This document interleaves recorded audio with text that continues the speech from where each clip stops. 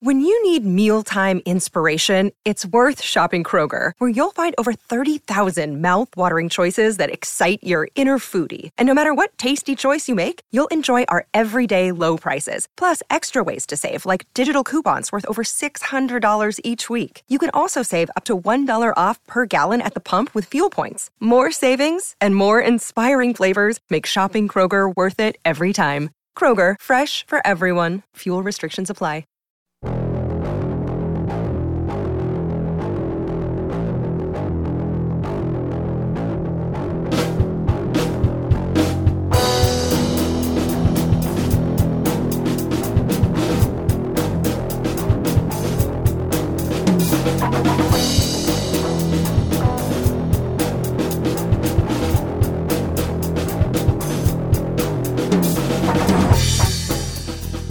Welcome to The Watching Dead, the officially unofficial podcast for The Walking Dead on AMC. I'm Jim.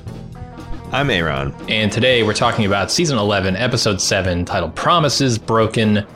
This is a feedback episode, so Aaron, what do we got for feedback this week?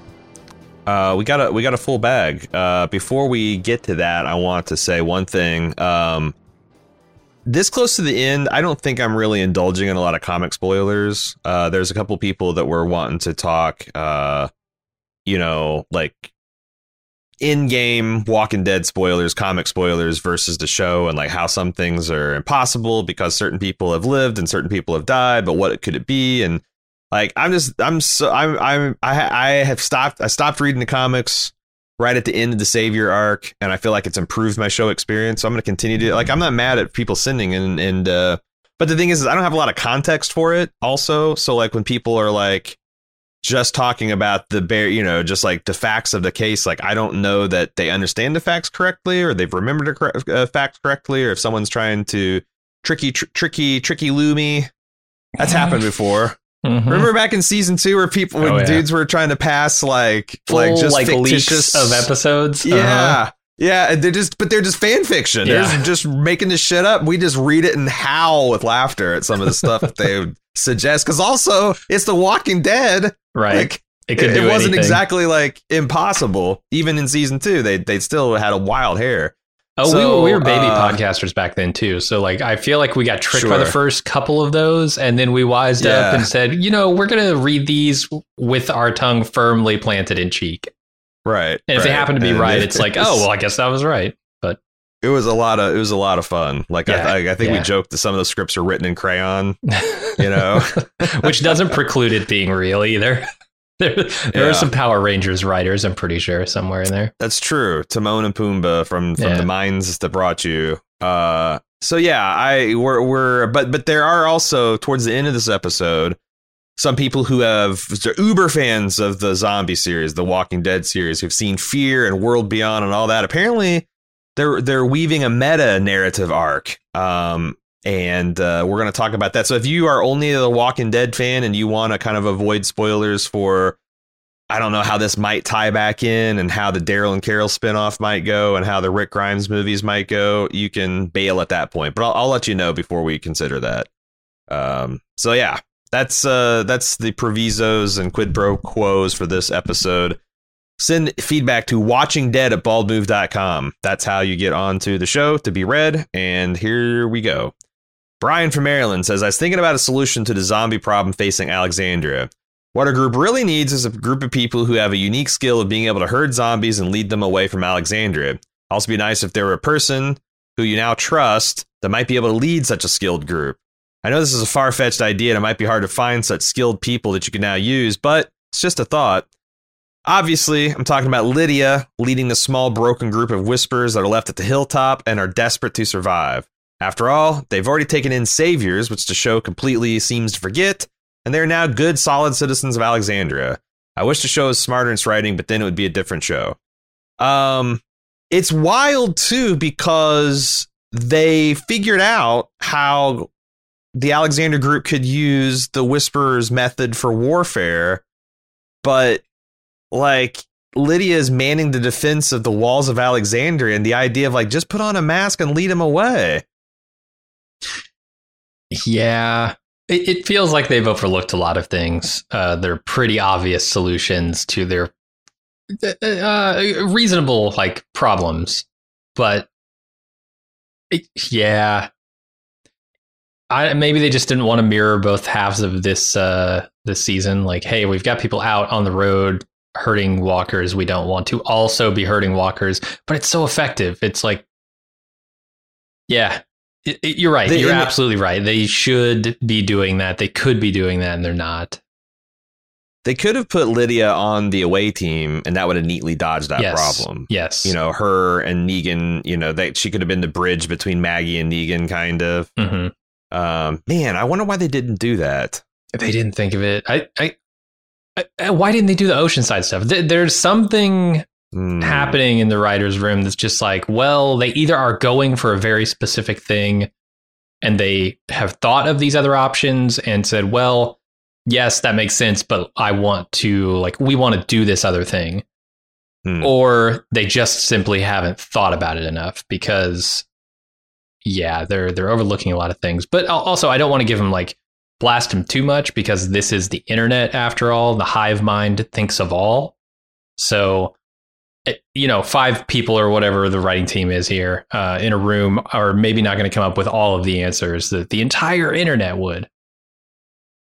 Yeah, I keep going back and forth in my mind between those bonus episodes, because the bonus episodes in retrospect did some heavy lifting. Like, boy, this Daryl and Reaper's arc would not work nearly as well had they not introduced Leah, and given that a character like if they just completely deployed this whole cloth. Oh, then it'd be just another set of bad guys, right? Yeah. So I feel like that, but that some of that stuff works better and we even talked about that as it's happening. It's even though these shows kind of suck, you will remember the basic facts of them and they will be able to build bridges onto that stuff. So maybe they were able to boost up and get more of the plot, into this final season. But I also wonder if maybe some of those ideas were a little half baked, and then since they did minisodes kind of buttressing them, they're committed to it. Mm-hmm. So they kind of feel like they have to go down some of these. So I feel like there's a little bit of push and pull with these ideas. That, and Lydia forgetting that she can herd walkers is kind of one of the casualties of that.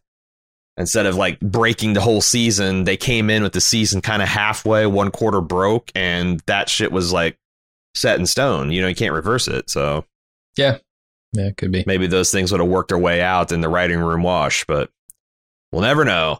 Michael's up next. It says, during your discussion of season 11, episode 6, you were discussing why Frost just didn't make something up. Doesn't seem like much of a plan that he reveals Maggie's real location when he could have just lied. I needed to write in because I think you missed a subtle exchange between Daryl and Frost in which they agreed to a plan. Let's first review the 2 most obvious choices and why both of those options are bad. If Frost reveals Maggie's real location, Maggie and her group get ambushed by the Reapers and they all die. If Frost Unless Daryl's out there shaking power lines, you never know. He's shaking all the lines. Right. If Frost lies and comes up with a bogus location, the Reapers quickly find out he lied and the torture intensifies until he does reveal the truth. So Daryl comes up with a third option. After getting the knife, he puts his face close to Frost's face and looks him in the eyes and says, "Shut up and listen to me." Oh, I should be doing my Daryl.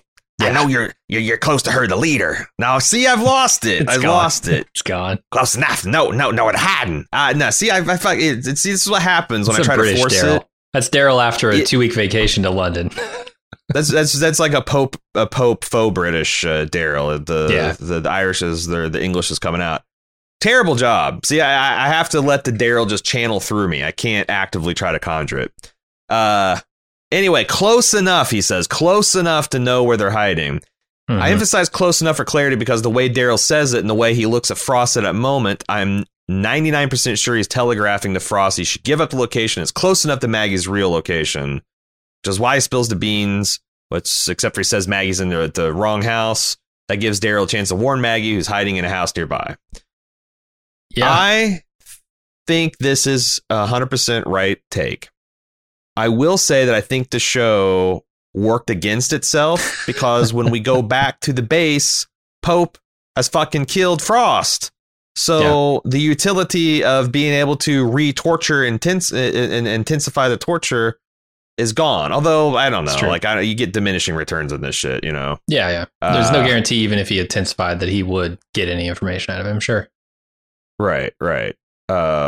So I don't know. I will say the show has certainly worked against itself, not just in this episode, but in all of its entire history, because Daryl's down here leaning in my ear telling me, watch this show close enough to get the gist, because they ain't doing nothing subtle, right? Like, right. That's the thing. The show doesn't typically go this subtle with things, like using specific coded language and paying attention to people's like nuanced expressions and stuff. It's more just like stealth walkers and shit like that. So when they do something like that, it's kind of out of left field and it doesn't hit with me.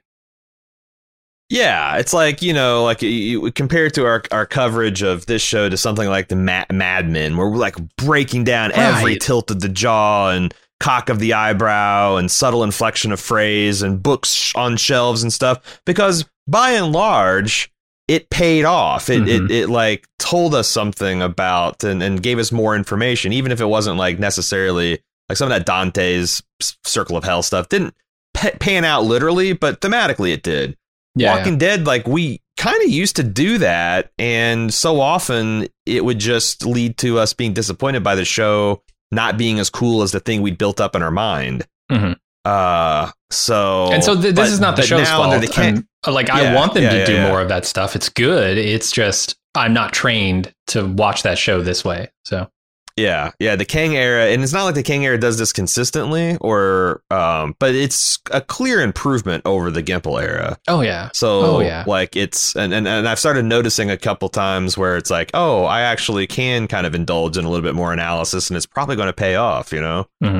Like all that stuff I thought they did with like the way Alpha, controlled her child Lydia and the cult, like all that stuff felt very deliberate and well constructed, and it paid off. I think that analysis paid off. So yeah, we're just a little dismissive of the. Plus, like I said, if you said the two most likely options, but the show X'd out the one likely option that would make your thing the necessary strategy. So it's like, well, why did they do that? Anyway. Trevor says, was it just me, or was the show implying that Hornsby took Zeke to go see Tommy, Yumiko's brother? Princess asks him to let Zeke see the doctor, and at the same time, Tommy is mysteriously taken. Then Zeke comes back without a care in the world. Maybe he got some kind of black market diagnosis of a benign tumor. Perhaps they even removed it. I couldn't really get a good feel for if this happened over minutes, hours, or days, so who knows what could have really happened. It's also an interesting dynamic if Hornsby knows that Tommy is hiding his past and he's also keeping it from the Commonwealth leadership. Blackmailing him with that info, yeah. Yeah, you were vigorously nodding through a lot of this feedback. It sounds kind of cool. I mean, I'm not certain that's what happened. I'll have to wait until next episode to find out. But yeah, that could be cool.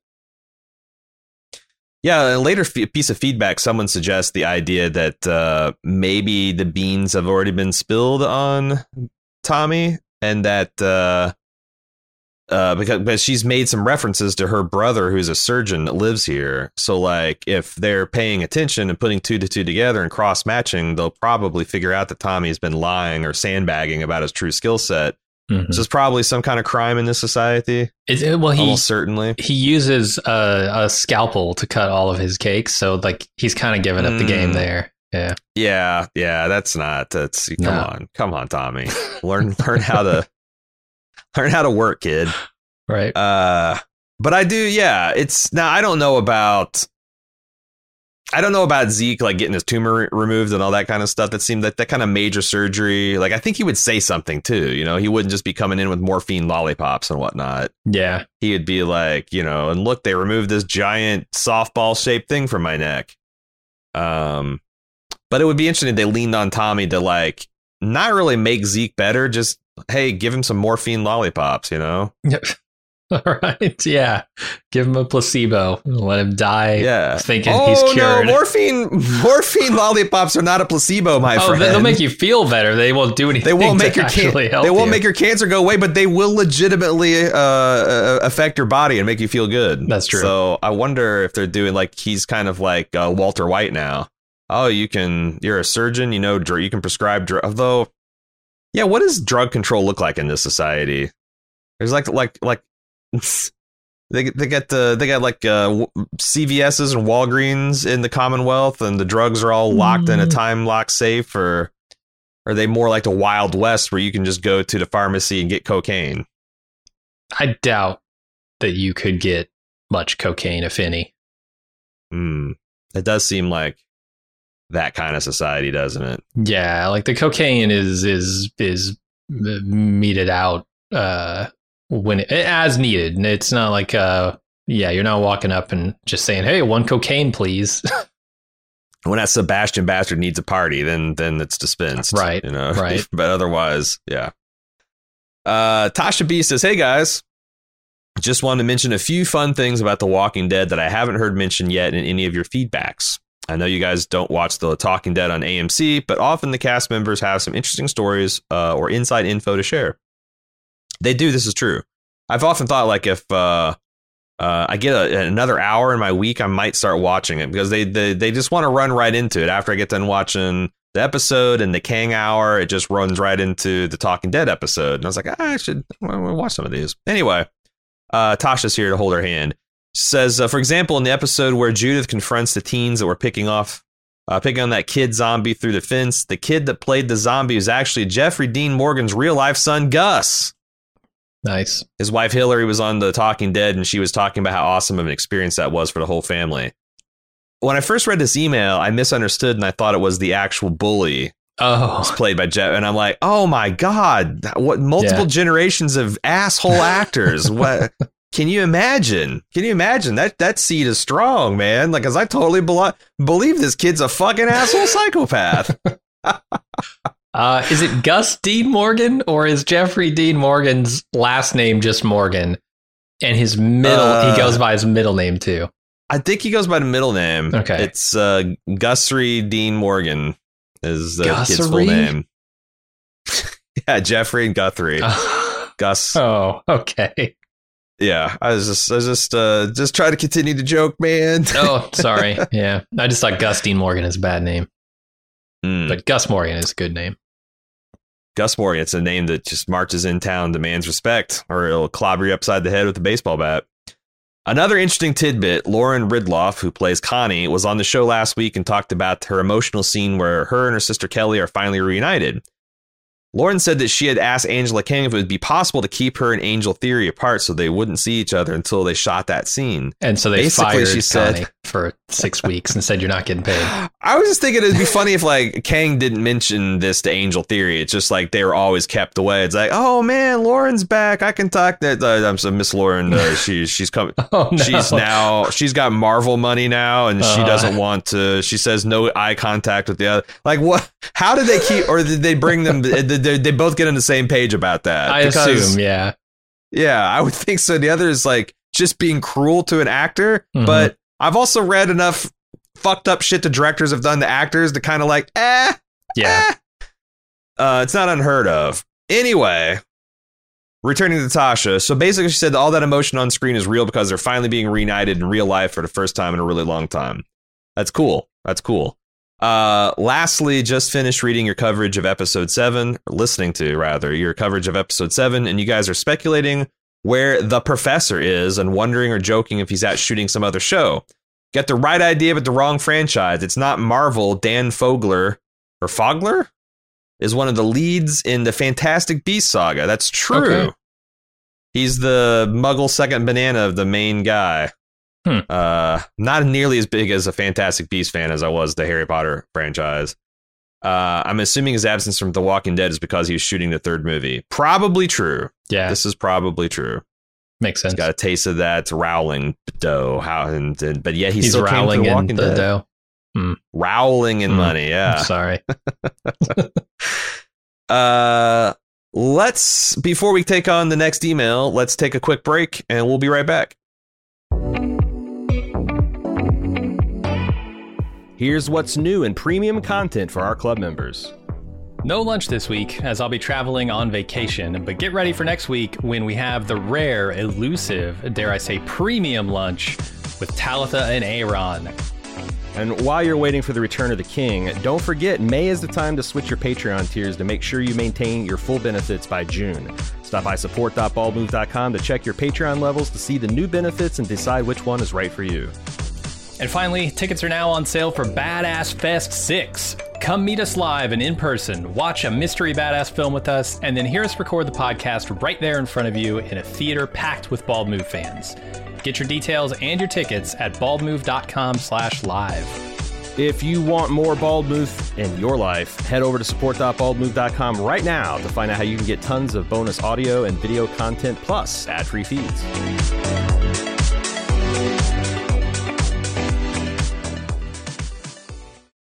All right, we're back, and we're back with Seawells, our embedded DC journalist. Says, remember when I told you I can't buy the Mandarin off Iron Man 3 being a badass? I think this is... It's funny because Cecily was walking through the living room the other day while I was watching this, and she goes, is that Bing Kingsley? I'm like, no, but it's definitely there. How is it possible to change my mind when he isn't rolling up in a knit cap? I have zero idea what this is, but I take him less serious now. Mm-hmm. Have you? So this guy's wearing like a rolled up wool beanie, mm-hmm. but it has a back strap to adjust it to his head. This is custom. I don't understand. This is custom, man. But like beanies already fit your head because they're elastic. Not tight enough. Like not tight I have enough. One of the world's largest heads. This is not a joke or an exaggeration. I had to custom order a motorcycle helmet 4XL right from the Shoei factory. I'm not joking. I'd stamped right on the side of his fucking helmet 4XL. I have like an 8-inch head. If you know what the hats, that's huge. I don't wear beanies with a snapback, man. Like I just rolled over my head. It's like a condom. Well, that's why you don't have to, because your head's huge. It grips. People with smaller heads, they need a back strap on the beanie. So you think this beanie is just like going to flop off his head because he's a pinhead? Yeah. I think he's got a size 2 head and yeah, 2-inch circumference head. And if he doesn't have the back strap, I think he modified this himself, though. I think the real takeaway here is this is a hat he's been working on for a long time. And it means a lot to him. And I think if Daryl could get that hat, he'd kind of lose his power. Right? Really? He would be the new Pope. I think so. Well, popes love their fancy hats, don't they? They love them. Part of the whole gig. I watched enough Jude Law prancing around to know that they're just big fans of the fancy hats. And it's puzzling. I don't get it, Seawells. So. And obviously, if this guy's a pinhead, I don't know that he's, again, I'm not saying people with a 2-inch circumference head can't live some kind of full meaningful life, but they might not be strategic geniuses. Sure, you got the walnut brain. Maybe you're not someone to be listened to. Seawells, I think you might be right to be skeptical of his leadership. We'll see how this goes. We'll see if this pinhead situation continues into the second third of the season. Mm-hmm. All right. Nathan E says, Aaron and I had a similar thought this week. Uh-oh. It seems as though the Commonwealth has a Prince Joffrey at the top. With that in mind, what's your reading on Hornsby? Does he seem manipulative like Littlefinger, or could he be more of a Marjorie type person? Possibly a genuinely nice fellow who just happens to engage with the shadier people in the Lion's Den to secure his own prosperity. Interesting, because you're right. You know, a lot of people wrote off Marjorie as like a power hungry kind of, grubber, just cared about. But like, it does seem like she wanted to use her power to, if for entirely self-interested reasons, help the people, mm-hmm. To keep them from like turning on you and killing you all. Yeah. Some lessons to be learned about that for sure. Yeah. So you think I think Hornsby's like Littlefinger and Joffrey rolled up into one. He just yeah. I guess we're talking about Sebastian. Sebastian is the Joffrey. Mm-hmm. The Hornsby character, I think, is definitely a slimy like Littlefinger guy. Yeah, for sure. Yeah, I don't see him as virtuous. No. I don't know why he would need to be in this society. Like, what is? I don't know. We haven't seen Pamela Milton yet, right? If Pamela Milton is like an awful dictator and he's like working against her, then he might be by default a little more virtuous. But we'll see. Yeah, we'll have to see if he throws Milton out the moon door. If so, Littlefinger confirmed. Yeah. I also have a thought about why Yumiko's brother has been taken away. When the group was interrogated with a million questions before being able to enter the Commonwealth, Yumiko said she believed her brother was already living there and identified him as a surgeon. Makes me wonder if they're going to punish him for putting up the cake maker facade. So this is the one I was referring to, that someone is pointing out the fact that like she's already kind of, and the more I've thought about this, like I think there's almost a 0 chance that this isn't part of what's happened, because there's no fucking way, as careful as these people scrutinize the bowel movements and all that stuff. Yeah, there's no way that they didn't make this connection and find all this stuff out, I think. Yeah. And also when he's rolling the dough, he turns to his assistant. He puts his hands out and he says gloves. So, yeah, it's a little strange. I need 50 cc's of condensed milk. Stat. Right. Yeah. Stuff like that. When he's injecting the moistness into the cake, it just gives him away. Nicole's up next. She says, at the beginning of the season, I was all in on the Commonwealth plotline and totally disconnected from Maggie's suicide mission. Now heading into the season's breaking point, I am finding the Commonwealth tedious, and I'm anxious to be getting back to Negan and Maggie. The fact that they finally have a plan, and more importantly, a strategy, along with Maggie finally getting called out for her bloody hands in the slaughter of the sleeping saviors, really had me sitting up in my seat. My prediction is Negan will end up sacrificing himself to save Maggie as she stabs him in the head. To prevent him from turning, she will say that they are even now, or some shitty soap opera dialogue like that. Then Maggie will return to the church to find a note that says, went to the ocean side for food and supplies. Meet me there. Love, Boston Rob. I did really like the Negan Maggie dynamic. Like I said, I think they took a long, unnecessary road to get here, but they are exactly where, if they did my plan, they would be. So I'm digging it, and I like those morality plays myself. Yeah. But yeah, I think Negan's here for the long haul. Yeah, you don't think he's gonna? You think he'll end up dead by the end of the show?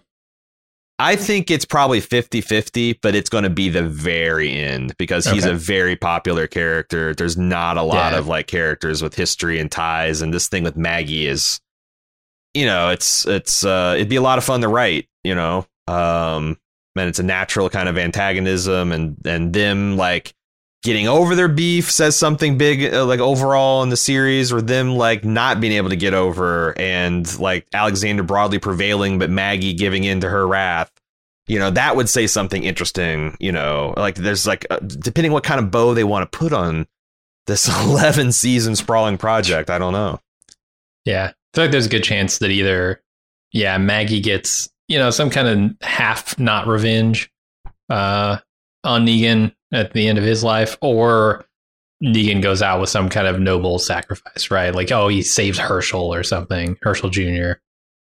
Yeah. I don't know. And the Boston Rob thing, it's a joke. There's no possible way they can conclude his storyline that's not going to be funny. If he comes back and he's just like, what took you so long? And he's just chilling out there fine. That's going to be hilarious. If he's turned into a zombie, that's going to be hilarious. If he's just missing and taken by some hostile faction, that's going to be hilarious. Just the fact that, Maggie wanted to collect everybody all together, leave no man behind, and fucking Boston Rob just, you got a bum ankle. Well, here's a granola bar and have a bottle of water. Dick face. My hope is that he's gotten pregnant and that they'll come back and they'll have to cut the baby out of him. That's my hope. So it won't be hilarious. That would be. No, it wouldn't be. I just remember the fiesta we had that when Lori died, and boy, that was a moment of conflict for us. Gosh, there was a discussion on the official, or not the official, the r/The Walking Dead subreddit, where who's the worst Walking Dead character of all time, and it was Lori versus, I don't know, it was one of the women from the current season, I think. And I just kept on thinking, like, man, there's only one character that, like, we had a fiesta for when they died. Yeah. and like the whole community went along with it. Like, there's like essentially no, I mean, I know at the time, like, Gimple wrote a really sad script and we felt a little bad. That was the thing. But nah. Yeah, we still went through with it. And I don't, no one hated us for it. So, like, yeah, Lori's the worst. She's written to be terrible. Nicole continues, as for the Commonwealth, at least 2 of the 4 characters we care about are too smart for this place, especially Yumiko. She should realize this world does not make sense. You can't bake cakes without someone else doing the hard work to produce sugar, flour, and cream. There's already a caste system in place. Isn't there an obvious conclusion to make about what happens to those that get reprocessed? I think you're supposed to buy that our band of idiots hasn't quite figured out the caste system yet. I think they are on the cusp, but I don't think they really are putting 2 to 2, like, about the picnickers and this middle class baker life and the fucking Morlocks that are down grounding flour and, beating sugarcane to granulated sugar. I don't think they've quite connected all those dots for our group yet. But I'm on Team Yumiko should be. I don't know. I don't know I don't know what you do when you find yourself in this situation. I just feel like her credulity is a little bit much. Some of the things she's saying in that scene where she's talking with the dude, I don't even know his name, the dude in the conference room, make me think that she has caught on to this. And it's just like, what's she going to do? Like, jump up on the table and start screaming, this is a classist bullshit regime. I'm bringing it all down from the inside. Soylent Green is made out of people. It is, what do you do? Right. What do you do? She's the one that I think has definitely caught on. The others, is this just a case of, like, they don't have all of the information that we have as an audience? It's like, you make a good point. Some of them have parts of the information and some of them don't. Yeah. And you make a good point. Like, their mission is to get help for their friends, not to, like, be pariahs or lead a revolution. So, like, even if they see the jig and it being relatively up, like, what is their highest percentage of achieving their mission? That makes a lot of sense. Yeah. Okay, let's move on to Christopher. I think Hornsby orchestrated the Walker attack on Milton's son and his girlfriend so that Eugene could be the savior. Fake Stephanie was in on it. That's why she was tugging on Eugene's arm so that Eugene could get the glory shot and be the hero. Hornsby told Stephanie and Eugene to go up to work the hill, and then he took on the Red Guard away so that Milton's son would be unguarded, needed Eugene to save him and his girlfriend. Of course, it went all awry. I think, that's a plain reading of the scene. But when you say it went awry, do you think, Jim, because Christopher can't respond, do you think, Jim, that Hornsby intended the son to be grateful? Because to me, that betrays a severe lack of knowledge of how this Sebastian asshole rolls. Yeah, it's like asking Joffrey to be grateful for anything. Yeah, like, he's not going to be like, oh my God, thank you for saving my royal personage. It'd just be like, where the fuck was the Hound? Where was my Kingsguard? You people are all shit. You embarrassed me. Exactly what we got. So, like, either Hornsby doesn't know how to, like, steer around one of the biggest political, probably obstacles, pit traps in this city, or he knew and he's actually trying to set Eugene up while looking like he was trying to set Eugene up. Do you know what I mean? Sure. So that's I think the 5-head take on this. I don't know. Yeah, if Eugene, if he wants to get information from Eugene, what does setting him up as the hero accomplish? Oh, that's then what you I'm would need saying. him less, right? Right. Like Eugene, like if this guy's like personally thankful to Eugene, like what if he supplants the red stormtrooper? I forget, Mercer. You know, swap him out for Eugene. More important for Hornsby. Yeah, I'm just saying, like, you know, like there's no percentage in actually having this guy being. Hey, the suit's not going to fit him. The suit's not going to. That's going to be they're going to need a backstrap for that suit, is what I'm saying. Fetch the breastplate stretcher. Right. Yeah. Yeah. But you're right. The way you read it, I think, is the way it is intended, and I kind of just totally missed that. This is another consequence of me, like, half analyzing this episode, like watching it, but then not like really thinking about it. And yeah, I totally missed that this was intentional somehow.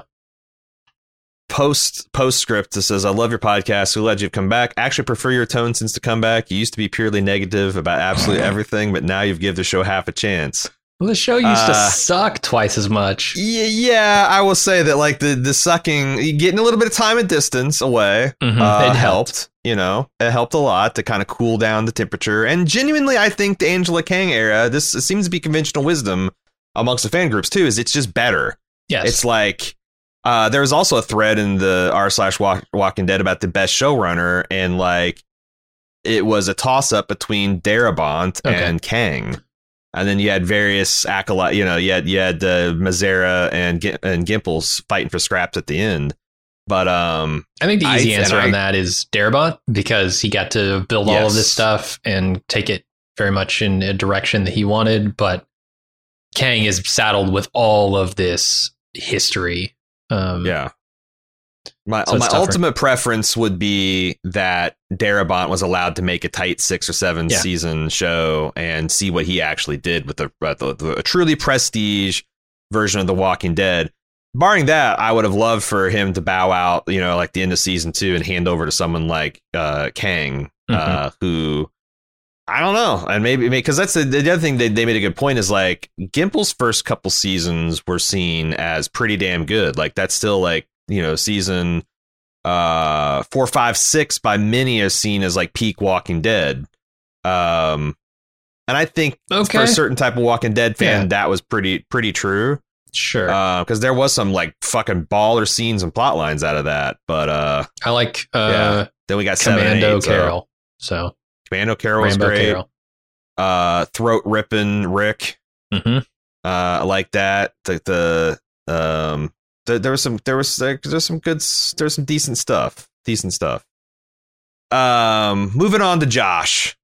Said a couple of observations I'd like to hear your thoughts on. From a couple episodes ago, did anyone catch in Alexandria that the bracing on the cold rolled steel walls is now anchored from the ground inside the walls to the top of the walls? Bullshit. They had an example to get the blacksmith on the phone. At least he can copy shit. Come on. I still worked in engineering when Alexandria was first shown on the screen with the bracing being anchored from the top of the walls to the ground on the outside of the walls. Though strength-wise, with the length of those braces, probably better to anchor them outside, so the pressure on the wall from the outside put the braces in tension. Any conscious person could undo them, toppling the walls a little effort. This is like one of the big debates of the day. You know, like, did Reg know what he's doing? You know, he built it for zombies, not for people, et cetera, et cetera. Maybe the show reflects the real danger is the zombies no longer, but instead thinking humans, or perhaps equally probable the show was and is up its own ass, stumbling to find its way and went with whatever is easiest. I want to say that this show is smart enough to reverse the braces to reflect the reality of, you know, determined attackers from outside being your primary threat in this apocalypse. So let's go with that, shall we? I think the truth is it's just safer, right? Like, if they have to go outside the walls to brace the walls, they're going to be exposed, and they don't have the manpower right now. It could get dangerous, so they just went with the easy option, which is maybe not as strong, but look, there aren't as many walkers, right? Speaking of being up its own ass regarding Pamela Milton, does anyone else feel a giant what the fuck plot coming, or is it just me? Bear with me here. Presumably, we're being led to believe that P-Milt is the lead bureaucrat in charge of the Commonwealth, and it's basically a bureaucracy. Is this type of organization even possible in a survival type scenario when death is literally outside the gate?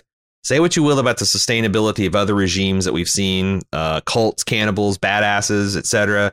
Every leader has had exactly one thing in common. They're all stone cold killers doing what they had to do to keep their people safe and inspired and in line. At least for now, Patty Mills is being depicted as starch around the collar and clean under her nails, no dirt on those hands. A leader in times of war that's unwilling to fight?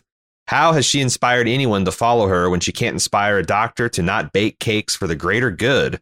Let's say she only has to inspire the guys with guns and that they are just another goon squad. Then is the goon squad so apathetic that they will tolerate the nepotism and corruption of the system in times of survival when they are the ones with the guns? Oh, yeah. Oh, yeah. Yeah, like, I don't know what to think about this because I live in a country that's bordered to the south by another country where journalists are routinely hung from bridges by former special forces soldiers that have turned into drug dealers. And they kill cops with impunity to serve our appetite. And we just kind of go about our business. Like, you know, like there is a real life and death struggle there and that we are insulated from because of our sometimes literal walls and our being privileged to be born in a country with low corruption. And, you know, so I'm saying, like, so if they have 50,000 people and let's say 5 to 1,000 of those are living the laps of luxury and they're the ones calling all the shots and paying all the bills and all this stuff, it doesn't surprise me that everyone kind of like, you know, is insulated by the social strata that's below them. And only the real desperate people are the ones that are on the bubble that are threatened to be kicked out if they don't do their menial job and if they don't, you know, suck enough Milton dick and all that kind of stuff. Right. So yeah, it feels realistic to me. Because, again, this isn't Alexandria. This is Alexandria 50 to 100 times larger. So those like just being like the house out next to the walls, that's not a lot of it. That's not the experience most people have. Doesn't seem like. Yeah, it reflects more of a society like we would think of that we currently have versus what you would think of in a zombie apocalypse. I think this is not a place where everybody knows everybody else, right? Like the people, like you're saying, there are probably people in the middle class, the bakers and whatnot, that just don't even know. Like they don't know somebody who is, like you said, on the bubble.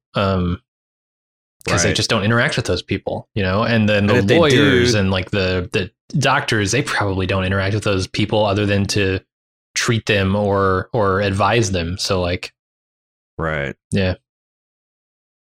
Yeah. It's, and like you said, if those middle class people like the bakers did know someone that's on the bubble, they're probably terrified to be there with them. Like, and they don't want to associate with them, and they'll do whatever it takes to make sure that they are not in that bubble class. So, and I'm waiting to pass judgment on Pamela herself, whether she's an inspiring leader or not, until I see her and understand who she is and her personality. Yeah, because maybe she can inspire people. Maybe she just doesn't need to inspire certain people. Right. I don't know, like people might, with my, you know, I was drawing a comparison to like, you know, Central and South America and the United States, like they may be like, oh, well, that's like different. You got such a huge border and there's big differences. But like, yeah, but we got the internet and we got cameras and we see this, that we're not ignorant of what's happening down there. It's just, you know, we don't think it can possibly affect us. So we care about it less. Right. Mm-hmm. And I just think the same could be said for the people living in Commonwealth. And then they might be going in a different direction, but it feels like that's what they're really trying to. Like, you know, what systems of control can you put in place over people to where it kind of perpetuates itself? And, you know, what, you know, how does that look like? And do the people that are under that system control feel controlled? Mm-hmm. You know, does it feel like being a surgeon or a lawyer, or a diplomat in a society? Does it feel like you're part of an interlocking system of? I mean, for what's his name, Tomi, Yumiko's brother, it probably feels like the opposite, right? It feels like freedom to him. Yeah, he doesn't have to be in that press. So I think this is a thing where this show is actually intentionally exploring these issues and doing a pretty good job of it. But we'll see. I mean, everybody's like, whether you think it's ridiculous or not, I guess is entirely subjective. Sure. Let's take another quick break, and then we'll get back to the final few emails. All right, we're back. Daniel from Seattle says, to all the naysayers that say The Walking Dead does not pay attention to detail, I would like to draw your attention to the scene where Gabriel looks through a pair of binoculars and only shows one circle when it shows his viewpoint. Move over, Wes Anderson. There's a new detailed director in town. His name is whoever directed this episode. It's funny, but it's true. Yeah. How everyone's looked through binoculars, right? Mm-hmm. And has seen that you do not have the experience of looking through two binocular shaped holes. It's just one kind of, like everyone has that fucking experience. And yet we're still in 2021, usually visualizing people looking through binoculars as this cartoon idea of what it's really like. It's so weird. Yeah. It's like if we pretended that like in television, everyone just went along with the concept that like tea tasted like maple syrup. Everyone's tasted tea and everyone's tasted maple syrup. And we know that's not true, but there's just going to be this fiction. It's like one thing with like Silence in Space and silenced gunfire and shit like that, where not everyone has a lot of experience, but god damn, has not everyone looked through binoculars? And also there's no artistic interpretation here, right? It's not like they did it for the art, the double binocular thing. No, come on. No. And the more I think about it, it's the Looney Tunes version of what it is. It's like, it's like the Bugs Bunny, you're like running through a wall and he makes a perfect Bugs Bunny cutout. Yeah. Like it's that kind of logic. Like what the fuck? So that's why Have you never punched a hole through something? The sci-fi high-tech binoculars where it's just a screen that you're looking at. Like the Star Wars, right? You get a HUD, you get all sorts of things on those binoculars. Sure. Who knows? Like that's the thing. When we get it'd be funny if Star Wars HUD type binoculars actually put in the double the double circle filter in just because people won't buy it otherwise, Right. This is not what binoculars look like. Okay, so here's the point that I promised you guys we'd get to, where we have a little bit, again, I'm not going to say they're spoilers. What they are is information from the other series passed on by a Uber fan and where they think that this stuff might be going towards an end game. So, like, again, it's all publicly released information, but if you're like me and Jim and you're not watching Fear and you're not watching World Beyond, maybe these could be considered spoilers. I will say that, like, in the break between season 11A and season 11B, I'm going to seek out some of these people have been sending me in the last few weeks some channels who do like a 30-40 minute breakdown of like everything that went on in The World Beyond or everything that you need to know about Fear the Walking Dead. Mm-hmm. I think I'm going to watch. I am not going to watch however many seasons of Fear and World Beyond there are right now. I just don't have time. I'm not going to lie to you people and say, oh, yeah, I'll watch. But I do have time to watch an hour or two of YouTube stuff. And because I think, I don't know, I feel like I might as well get plugged into like what the other stuff's doing so I can play along with some of the speculation, too. Sure. All right. Everyone has been properly warned. Again, if you don't want to be spoiled on stuff that also is airing on AMC, turn off now. And Watching Dead at baldmove.com is where you get your feedback. You can watch us record the show live every Wednesday at 1 p.m. Eastern. Every Wednesday at twitch.tv/baldmove. And don't forget to look for our podcast dropping at the same time the episode does this Sunday at 9 p.m. Eastern time. And you can listen to that on our podcast or check it out on our YouTube, youtube.com/baldmove. All right, here we go. Christos the Greek is the Uber fan. Sent it in to Watching Dead at baldmove.com. So based on your most recent feedback emails, you gentlemen need the assistance of a diehard The Walking Dead fanatic to get you up to speed with a few things, including what the CRM actually is. The CRM are the helicopter people, as you call them. The ones that took Rick away at the season 9 finale, better known as the Civic Republic Military. Not customer relationship manager. No, it's not sales. What is it? Salesforce? What's the... Oh, I think that was shocked to know. I think that was a Target thing. I can't remember. I worked retail a long time ago. So the CRM, the Civic Republic Military, is what ties The Walking Dead, Fear the Walking Dead, and The Walking Dead World Beyond, and subsequently is what the Rick Grimes movies will be about.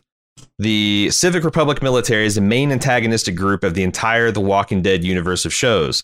They're most powerful members of the Alliance of Three, a network of 3 advanced communities. In The Walking Dead, you remember Jadis, the garbage woman, It turns out she's a CRM plant on The Walking Dead. God. The Walking Dead World Beyond, the Huck character, who we first think of as one of our protagonists. What's the hold on. What's the mission briefing like for Jadis at the CRM? All right, Jadis. You know those trash sculptures that you've been working on in your free time? We're going to need you to become one of those. We're going to need you to be the trash, Jadis. Can you do this for us? We want you to go and live in this junkyard for 12 years in the hopes that someone will stumble by. It's insane. Can you fulfill your destiny to become a garbage person like we know you can be? Are you an A or a B, Jadis? I need to know right now. Are you in or you out? Get in the hefty bag, Jadis. Make a dress out of it. Right? They asked this woman to go become a trash person for years on the hopes that someone would stumble into it. Like, you know that Zoolander skit where they got Diabolique? Where like it's all trash and homeless chic. That's going to be your new thing. That's going to be what your civilization's founded on. Go out there. Good God. Anyway, sorry. So this Huck fellow, we're back with you, Christos. This Huck fellow, who we thought was a main protagonist of the show, turns out at the end of season 1, CRM plant. In Fear the Walking Dead, which is, by the way, parenthetically, in Christos' opinion, the best of the 3 properties, one of our protagonists, Althea, begins a relationship with the CRM supposed rebel Isabel, whom at the end of season 6, holy fuck, this show's seasons. Yeah, there's no way I'm watching that much Fear the Walking Dead. Yeah. At the end of season 6, finale rescues most, if not all, of our Fear the Walking Dead protagonists from a nuclear missile that was set off in the Gulf region by a sub-villain antagonist named Teddy. Popping off nukes over at Fear the Walking Dead. We're watching the wrong show, Aaron. The wrong show. It does appear to be so. Yes, that's right, Christos says. A nuclear warhead was used when one of the sub-antagonists of season 6. Get it? Sub-antagonist? I know you guys are infatuated with the idea of a nuclear bomb on a show made from a Russian satellite. Well, look no further. Fear the Walking Dead has this and so much more. Andrew Chambliss is the Kang to Fear the Walking Dead. If you want better quality of Walking Dead, I'm telling you guys, it's Fear the Walking Dead. It ranks clearly superior to The Walking Dead. If I have $3,200 down the road to contribute to podcasting, I will have you gentlemen do a commission series on Fear the Walking Dead's first 6 seasons. Buddy, I love the enthusiasm. We're going to have to bump that number up like 5 to 10 times. The commission covers 2 hours of material. 3 maybe. Yeah. You know, if a bulk deal, maybe 4.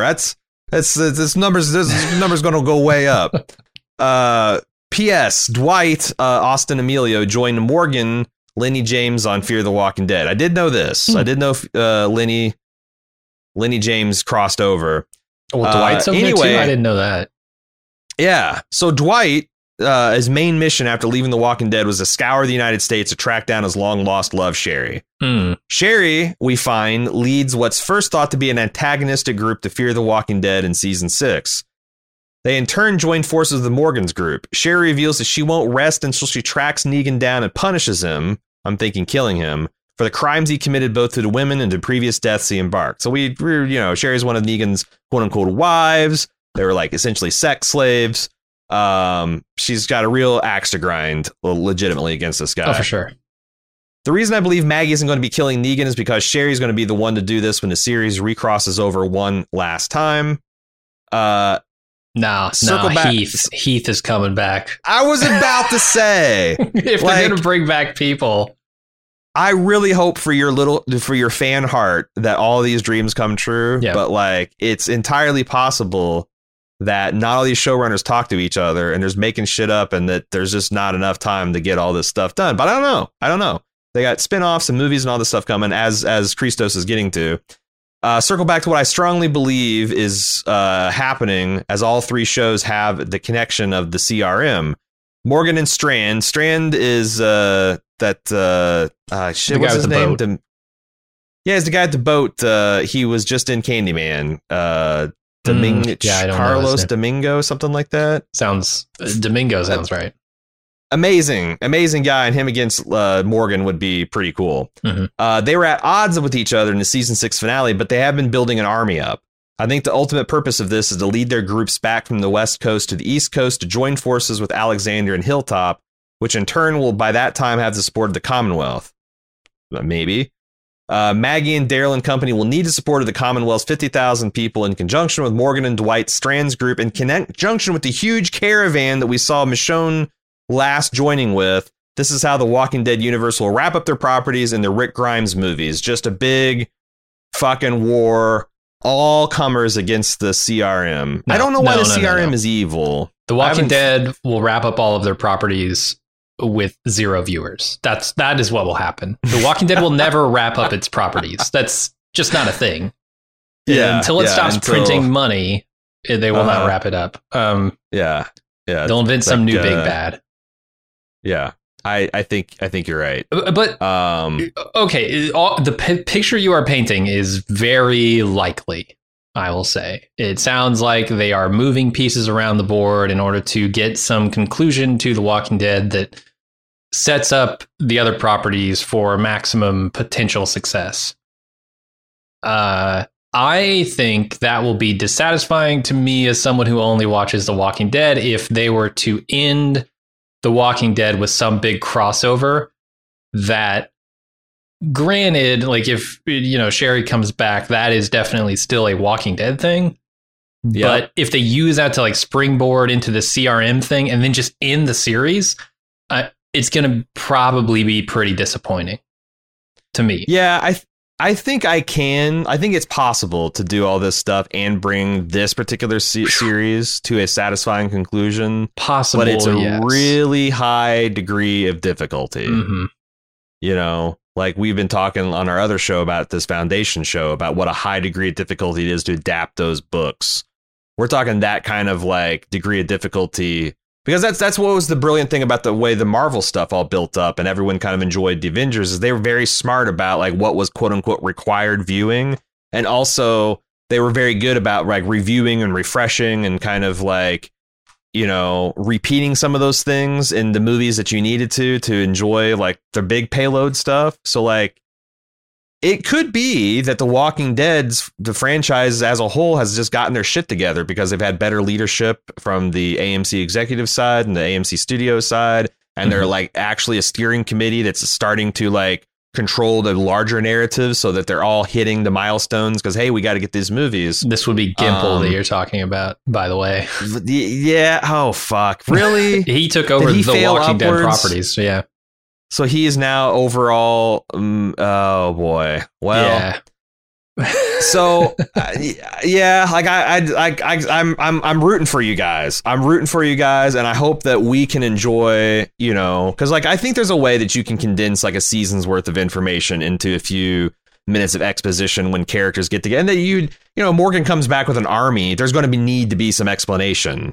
Mm-hmm. Like even if the people from World Beyond Fear the Walking Dead are like, we know exactly what's going on. Alexandria's group doesn't. Yeah. So you'll have to. So there's already hooks in there where they could bring us in and bring us up to speed. And like you said, we know Sherry, we know Dwight. Like those things would be slam dunks, and maybe that's why they smartly kind of like divided up some of the cast so that they would have these connections to come back. So like. I think in concept, it sounds really cool, but like I'm with Jim, I don't want to have to watch 10 other episodes or 10 other seasons of television to properly enjoy. No, I'm not going to. I might not fully enjoy it, just like the same way. Like I imagine there's people that just watched the Avengers movies that probably had a good time with Endgame, but it probably is something that hits a little bit harder if you've seen all 22 of the Marvel movies leading up to it. I'm pretty sure I will not get the full fan experience, but like I should be able to enjoy it as a standalone thing. Yeah, I mean, I don't want Iron Man to fight Whiplash for 2.5 hours and then have Spider-Man swing in and save the day because they're promoting the new Spider-Man movie. That's right. That's what I'm worried is going to happen here. Is it's going to be they're going to sell out the ending of The Walking Dead in order to push those fans to their other properties. That is the part that I think would be offensive. Having Sherry, having Dwight come back could make sense. I just don't want them to do something that doesn't give us a satisfying conclusion to this series in order to push us to the other ones.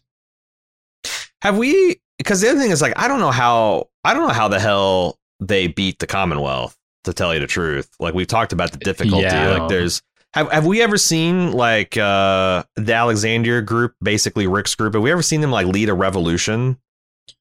Like, it's always been like they've had maybe some inside help, but like that's what they're going to have to do here. Yeah. They're going to have to foment and run a grassroots rebellion against the status quo and the people on top and overthrow them. Yumiko, Hornsby, Tommy, those people maybe come in. If Hornsby is actually on team, like, you know, freedom and not team make money off oppression. Yeah. But they'll have to, it seems like they'll have to have a coup, which actually that sounds kind of neat. Like, I'm all up on military, you know, post-apocalyptic small skirmish victories. Like, you know, you can't hardly do it better than what they've already done. So having a giant civic revolt, that'd be kind of cool. Yeah. Play with the concept of what's a terrorist versus what's a patriot versus what's a freedom fighter. Oh, like they've played with the concept of whether or not to kill. Yeah. Yeah. Yeah, that sounds I'm good. saying, yeah, I guess, you know, like Walking Dead's going to be doing some real crazy kind of like Animal Farm shit. I don't know that they'll completely handle that 100%, but it's a good idea, and I think it's going to be fun to explore in this context. So that is it. That's it for The Walking Dead this week. Again, we've got one more episode, which means we got one more feedback episode. If you want to join us, we'll have that episode ready for you live as soon as the episode airs on Sunday. It won't be live. It'll be pre-recorded Sunday at around 9 p.m. Eastern on baldmove.com. You can check out our video version on youtube.com/baldmove. And next Wednesday at 1 p.m. Eastern, we will be recording this here final mailbag episode for season 11A. We'll be shutting it down until I assume sometime in February or March when 11B will be back and ready to go. But yeah, make sure you check out the podcast and get in your final feedback by next week. It's been a lot of fun, but all good things got to come to a temporary end before two more times and they're come to an end for real. I remember that's my favorite Star Trek episode, right? Yeah. All right. Until next time, I'm your host, Aaron. And I'm Jim. See you Sunday.